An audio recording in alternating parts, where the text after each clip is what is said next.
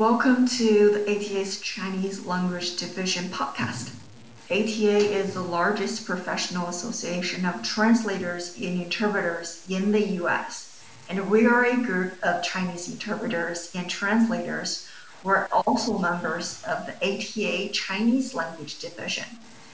With this podcast, we hope to share stories, big and small, of colleagues from all over the world right to your ears, because we all love stories. 今天我们要分享的呢，就是 Prudence 的故事。Prudence，要不你先来简单的向大家介绍一下你自己？好的，好的，我是马里兰州出生的，也是在马里兰州长大的。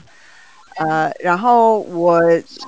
上大学，然后2个硕士学位都是在马里兰大学的某一个分校读的，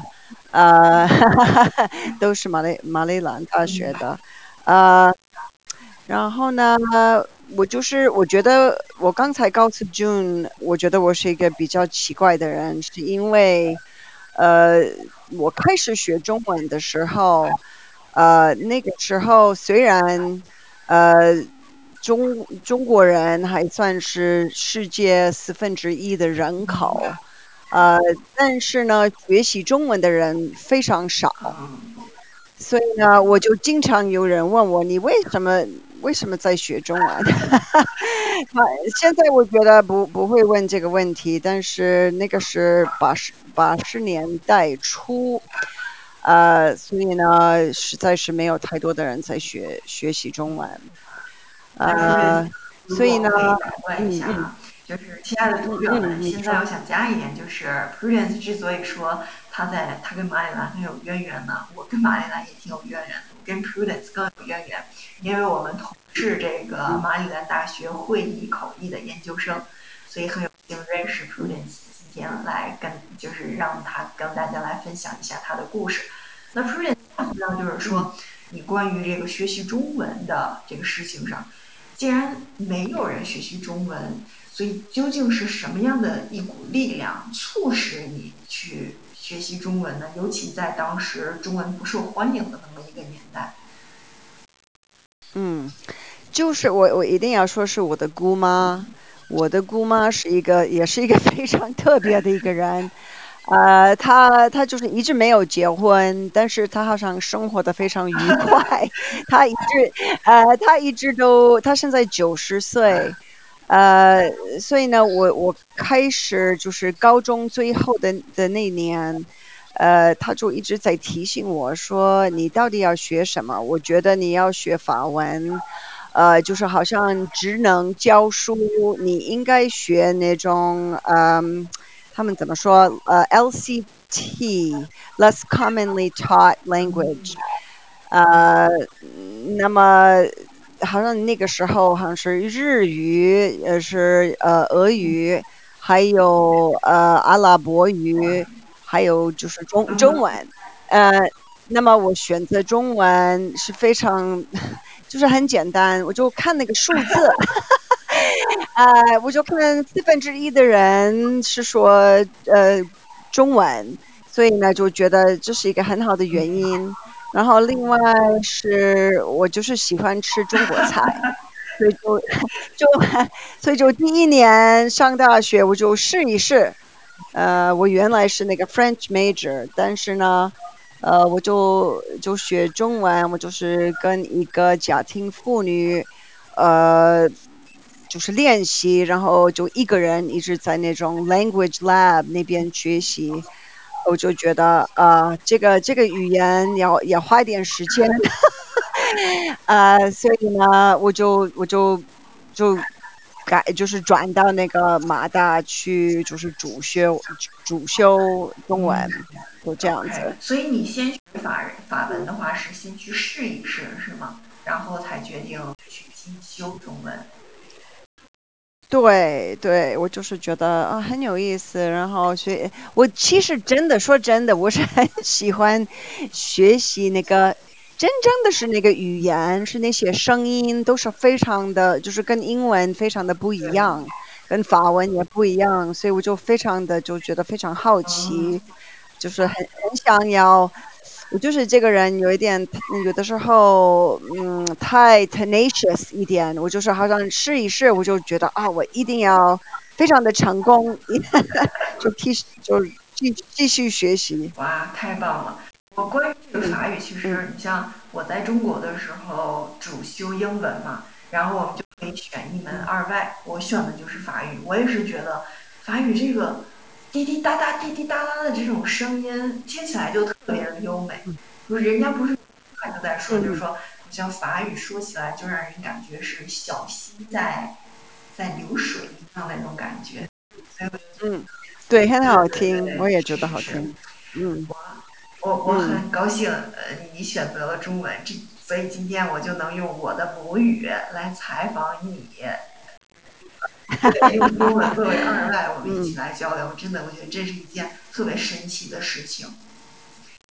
那么接下来嗯，Prudence，我想再问问你，就是因为对语言的兴趣，并不一定能够转化成为对翻译、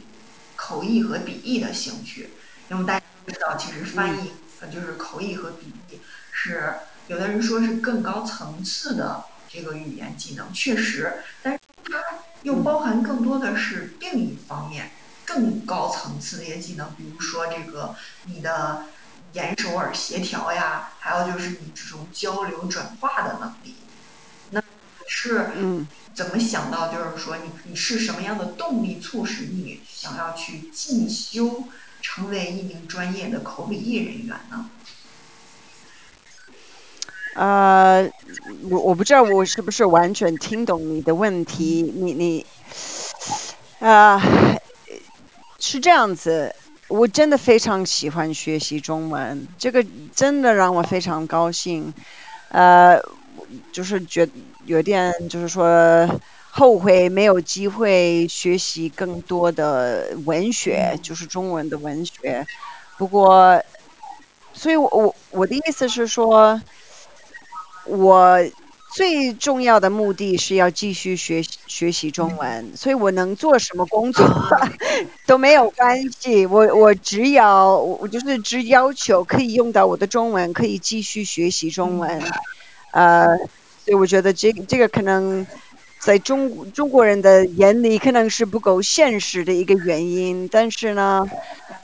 反正我就是这种太 idealistic 的一个人，所以没有没有，我觉得就是可能就是因为你对语言这种极大的兴趣和爱好，所以才不断的推动你去嗯学习语言，不是吗？然后既然不断的学嗯习，肯定就是你的语言达到一定的这个成就，有了一定的造诣之后，你就想往深一步发展。嗯因为你想，其实嗯我记得当时马大在招这个口笔译这个研究生的时候，首先你都得经过测试的，对不对？所以，而且那个测试不嗯光是注重你语言的能力，还有你其他的什么做笔记啊、理解沟通的能力之类的。对，就嗯所以嗯，我刚才对想说的就是，它跟语言学习纯粹的语言学习还不太一样，你必须在还有就是具备了一定的其他的所要求那种技能之后，才让你成为一个更好的口笔译这个研究生人选。对，但是我觉得口译跟笔译也是可以让你继续不断的学习，就是说其他的题目，这也是我的一个就是一方面，我非常的喜欢学习，喜欢知道更多，我就太棒了！真的喜欢，我就是妈妈是老师，然后姑妈是哇哦，老师，所以就是受了这个影嗯，响。我说的老师 Prudence，我很感谢，就是你提前跟我分享了你的简历，还有就是你给我嗯的那一篇来自1992年的报道，所以嗯这一篇我觉得一定要当成这一期播客的这个封面，太有这个历史意义了。对，那你跟嗯。我们来说一下，就是你把中文就是学习语言的这种经历运用到你教学生涯当中，你觉得最让你嗯最让你觉得有价值，或者是最让你觉得有这种充足感的某件事情或某一时刻，你可以跟我们分享一下吗？你是说在整个就是说用中文工作的这个过程当中，还是在教书的时候？教书，对，是，嗯，教对，妈书。妈是老师，爸也是老嗯师，所以他们嗯的这种教学生涯，肯定我觉得对你有很大的影响。然后从你自己的这个简历当中又看出，就是你实际上你的教学生涯也已经有很长的时间了，对吧？对，那嗯，这么长的对。教学生涯，不知道中间有没有特别就是值得分享的一两件事情，可以跟大家说一说呢？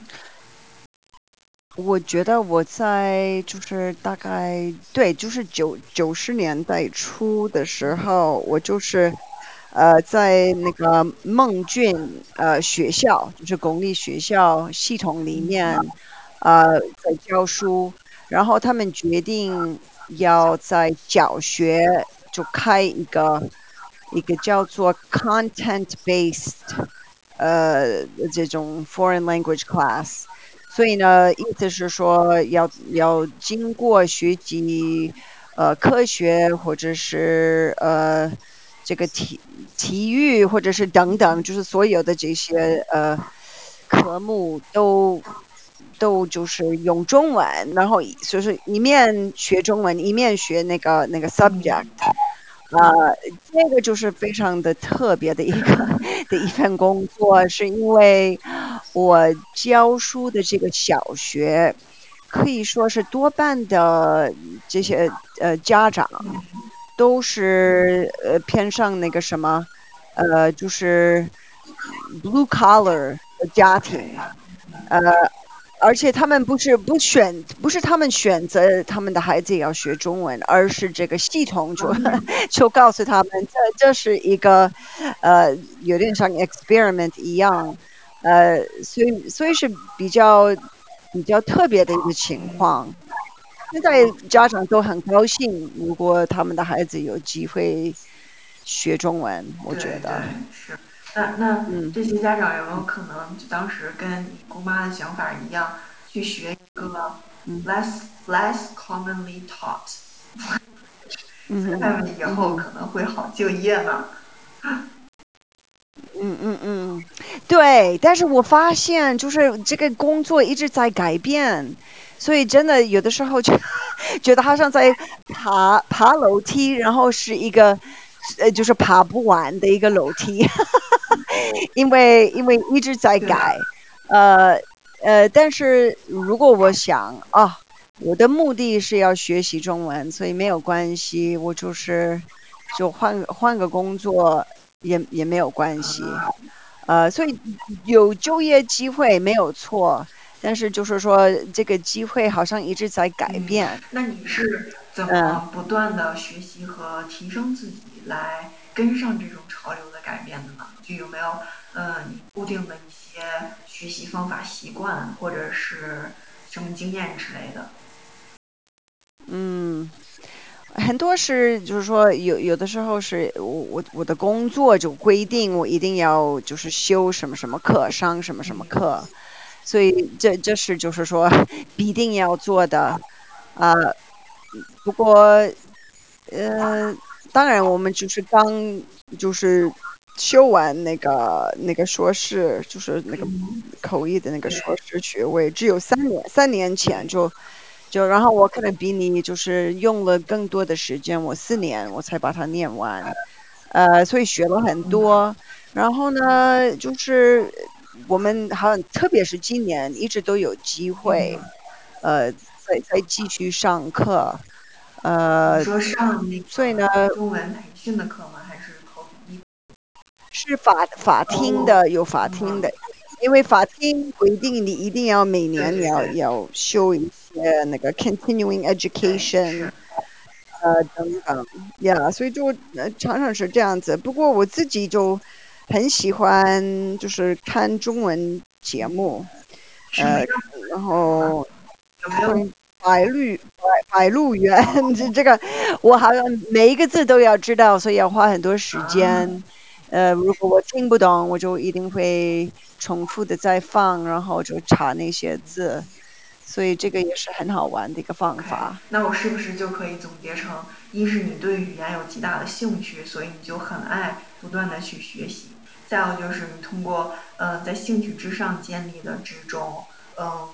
延伸学习，比如说去看报呀、看电视啊、看节目之类的；再有就是专业的这种不断的提升，比如说你是这个马里兰法庭口译的这个译员，然后他们提供不定期的这种培训，你也会参与，对吗？所以就是只要能有学习的机会，不管是生活也好，还是专业也好，你都会抓住这种机会，不断的去提升自己的中文技能。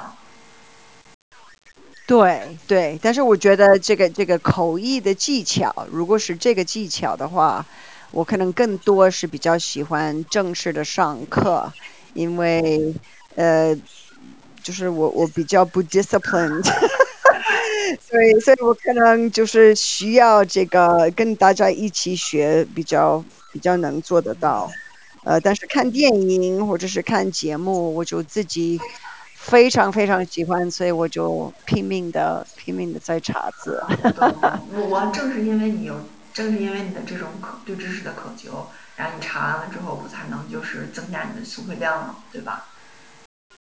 嗯，对我 对，Prudence，那接下来我还想问你一个问题，就是因为你的职业生涯其实算下来有大概很长时间了，对吧？如果是从九几年开始的话，到现在大概10年，不管是嗯嗯语言教学也好，还是这个做口译笔译也好，那在这么长的这嗯。个专业职业生涯当中，你觉得有哪几个是很重要的这种职业里程碑呢？嗯，当然能够就是在台湾，就是在公司里面用中文工作，这个是，那个时候现在回想也是这样，我就觉得非常的满意，嗯，就觉得很有意思，好像很充所以你在实。台湾有呃，工作过是吗？对对，呃，所以呢，所以我就对，所以就是觉得很有意思。我在台湾的时候还是80年代，那个时候他们还没有地铁，啊，所以我工作的公司就是好像就参与就是投标那个地铁的一些设备什么的，所以呢也有历史在里面，就是台湾变了很对对多。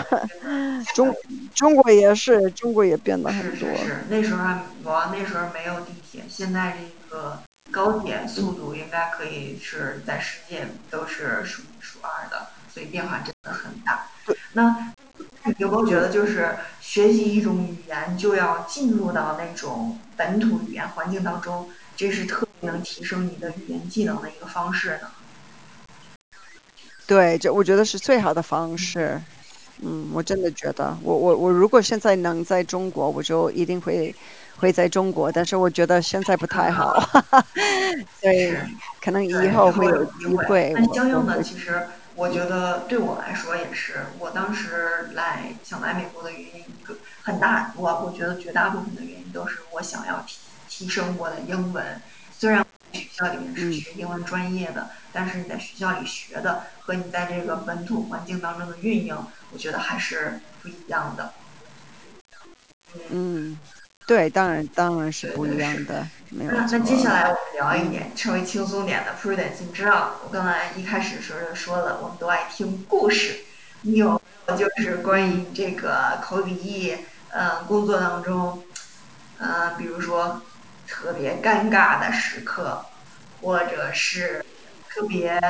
开心有意义的时刻，或者是呃最最有这种满足感的时刻，你能想几个故事跟我们分享一下吗？对，我们开始之前我一直在想这个，但是觉得不太容易想起一个例子。我记得，最近就是大概2月份是今年二月嗯份，我就是呃就是这个圣玛丽郡，就是马里兰州南嗯边，就是中国人很少的一个地嗯方。所以呢，他们很少有中文的翻译，他们大概口译也很少，就是因为那边就是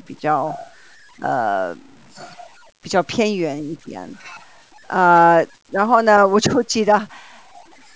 可能就是因为我年龄，我就觉得，呃，如果要说慢一点，或者是要重复的再说，还是怎么样，或者其实那一次好像是我忘了是什么事情，是我说应该有2个口译还是什么事嗯，情，反正我就不怕那个法官，不知道为什么，但是我不怕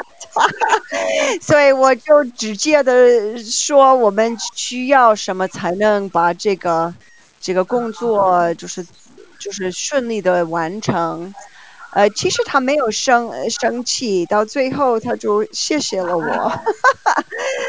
对，这是一个比较好的一个经验，因为有的时候可能没有那样的反应。因为不怕法官是吗？那一次不怕，那一次不知道为什么，但但是我是不是因不太怕。为就是你对这个法庭翻译比较熟悉，然后你当时看到他们这一个工作可以做得更好，所以你就是运用自己的这些经验跟他们去交流，如何嗯更好的做这个事情。因为本身你很有信心，对自己的语言有信心，对这个法庭翻译的流程比较熟悉，所以你才就是引号的不怕这个法官，是可以这么理解吗？嗯。我觉得是，但是我也觉得一方面是因为也是在马大的那些课也教我们一定要怎么说，呃，kind of like being 嗯，proactive，不要怕，你还是要去教那些客户对。应该怎么样，因为他们并不了解。呃，所以我也觉得，如果没有受过那个训练，我可能不敢，可能就不是，敢。哇，嗯，那这里我觉得我们两个作为这个马大的校友，我可以来做一个广对，告，对，因为我们真的从马里兰大学的这个会议口译，我们还当然还有这个本地化和翻译，另外这一个专业，我觉得这2个专业真的是对我们专业技能的培训有很大的提升，你说是不是？Prudence？对，我特别觉得第1年就是说那个基础非常非常重嗯，要，就知道有一个系统，怎么样你有一个一份工作，你怎么样去准备，然后应该用什么方对法，怎么样去做笔记等等，就是有很多很多，所以我觉得有帮对对助，给我们一个基础，还是要继续学。真的真的对，所以在这儿嗯想打个嗯广告，就是说，如果大家听这个播客的人呢，有意想晋升的话，一定要考虑马里兰大学的会议口译，或者是这个本地化和翻译2个专业，嗯，对，我大真的家都可以成觉得不为校友。错。对，是。对，然后我也觉得，就是尤其是你像我们这个马大，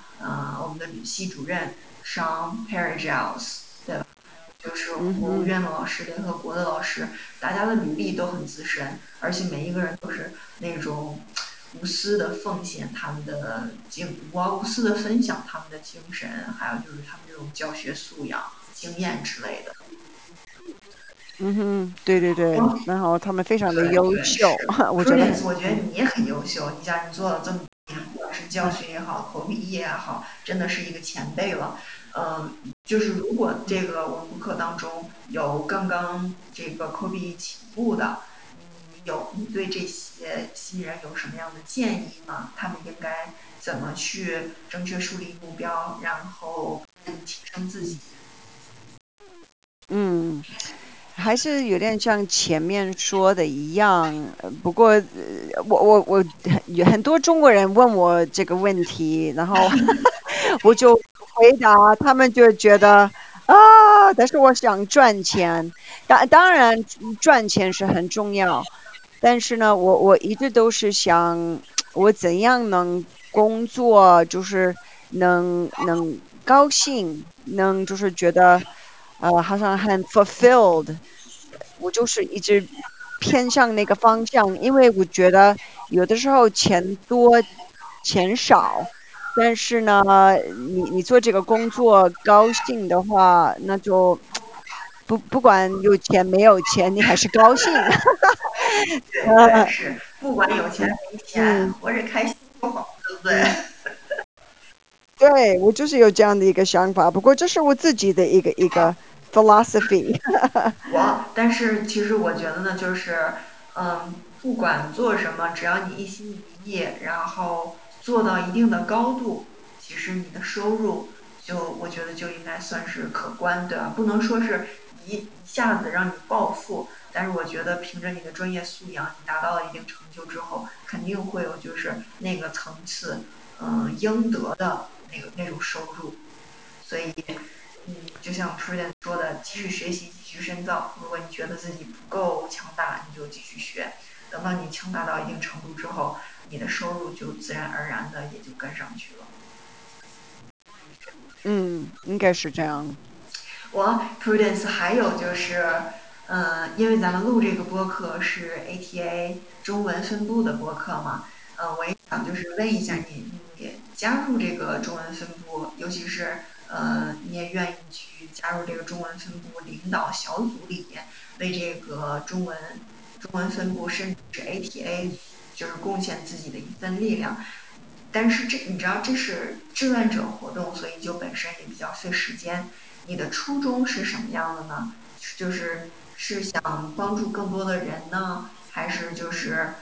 把这个也作为一种锻炼提升的机会呢？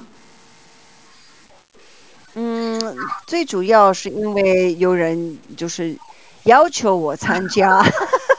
要求然后呢，正好就是说那个硕士学位已经拿到了，所以就时间比较多。还有呢，我觉得有的时候我们做这个工作可能很孤独，呃，尤其是笔译比较孤独一，OK，你点，说我所以呢，所以我觉得是一个很好的机会，就是可以呃，就是交流，多多交流，然后当然一定会有收获，我们一定会就是互相帮对，助，所以呢，我觉得值得去参加。太棒了。然后呢，就是如果这个播客，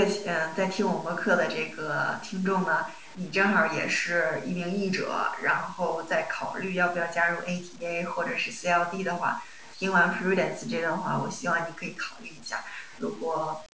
因为毕竟嗯加入这个组织，大家就不是孤军奋战了，而且你从这个群里边、这个组织里边呢，就可以，分享到很多资源，大家可以共同进步。比如说，咱们这周马上就要开始的 ATA 61届年会，对不对？就请到了为英国6届首相做翻译的林超伦老师。不知道你对林超嗯。伦老师了解吗？就是最近在我们的那个分会的那个年会，就是那个 division meeting 就认识了他。我觉得他很有意思，我很盼望就是能听到他的演讲。对对，他真嗯的特别厉害，他属于就是什么呢？因为嗯当时我在国内学英文的时候，我就知道林老师，嗯还专门的嗯买了他的那个口译实践这本书，就当成然后在国内嗯学那个英语，有一本那个新东方出的什么红皮书、蓝皮书之类的，就是专门背词汇的。林老师这本书也是红皮儿的，我也把它当成就是红皮书这么一部宝典一样去学习它里边的这些翻译实践，什么及各种技巧之类的。而且呢，我还专门嗯把这本书背到了美国，到现在都还在我的屋子里边呢。我他的书我没看过，但是我相信他写的书是非常有用，对对对，是，所以非常有机有意思。会的话，我可以就是嗯把这本书让你也看一看，真的，它是因为他毕竟自己做翻译这么多年，他把自己就是毕生的所学经验都想就是更好的传给下一代。我觉得这种真的是特别棒。就那天咱们分会的时候，林老师不是也提到，就说关于这个口译教学，他觉得其实存在很大的缺陷，因为口译教学，这种培训教材，大概从10多年前出了一版，到现在才出第二版，然后出版新的内容，就是不太跟得上这个时代的变化。对，对呃，对，跟不上，对对对，所以我觉得林老师的这个年会讲这个演讲绝对是值得一听的。对，我真的觉得一定会很有对意思。对对，是，所以有机会的话，希望就是能采访林老师本人，或者是呢，如果是谁想对林老师的这篇演讲，或者是做一些补充之类的，我觉得我们都可以交流。嗯，嗯，对，那 Prudence，还有就是特别感谢你今天抽时间，就是跟我一起做这个访谈。你还有就是什么其他的想跟大家分享的吗？就是我没有问到的。嗯。我就觉得我还是要说，做到你喜欢做的，让你高兴的工嗯，作，一定是最好的选择。对，我真的相我赞同。信这个，这嗯，是这是我的经验，所以对对，嗯，肯定是。像如果是像大家谁想像 Prudence 一样快乐的话，那就请来。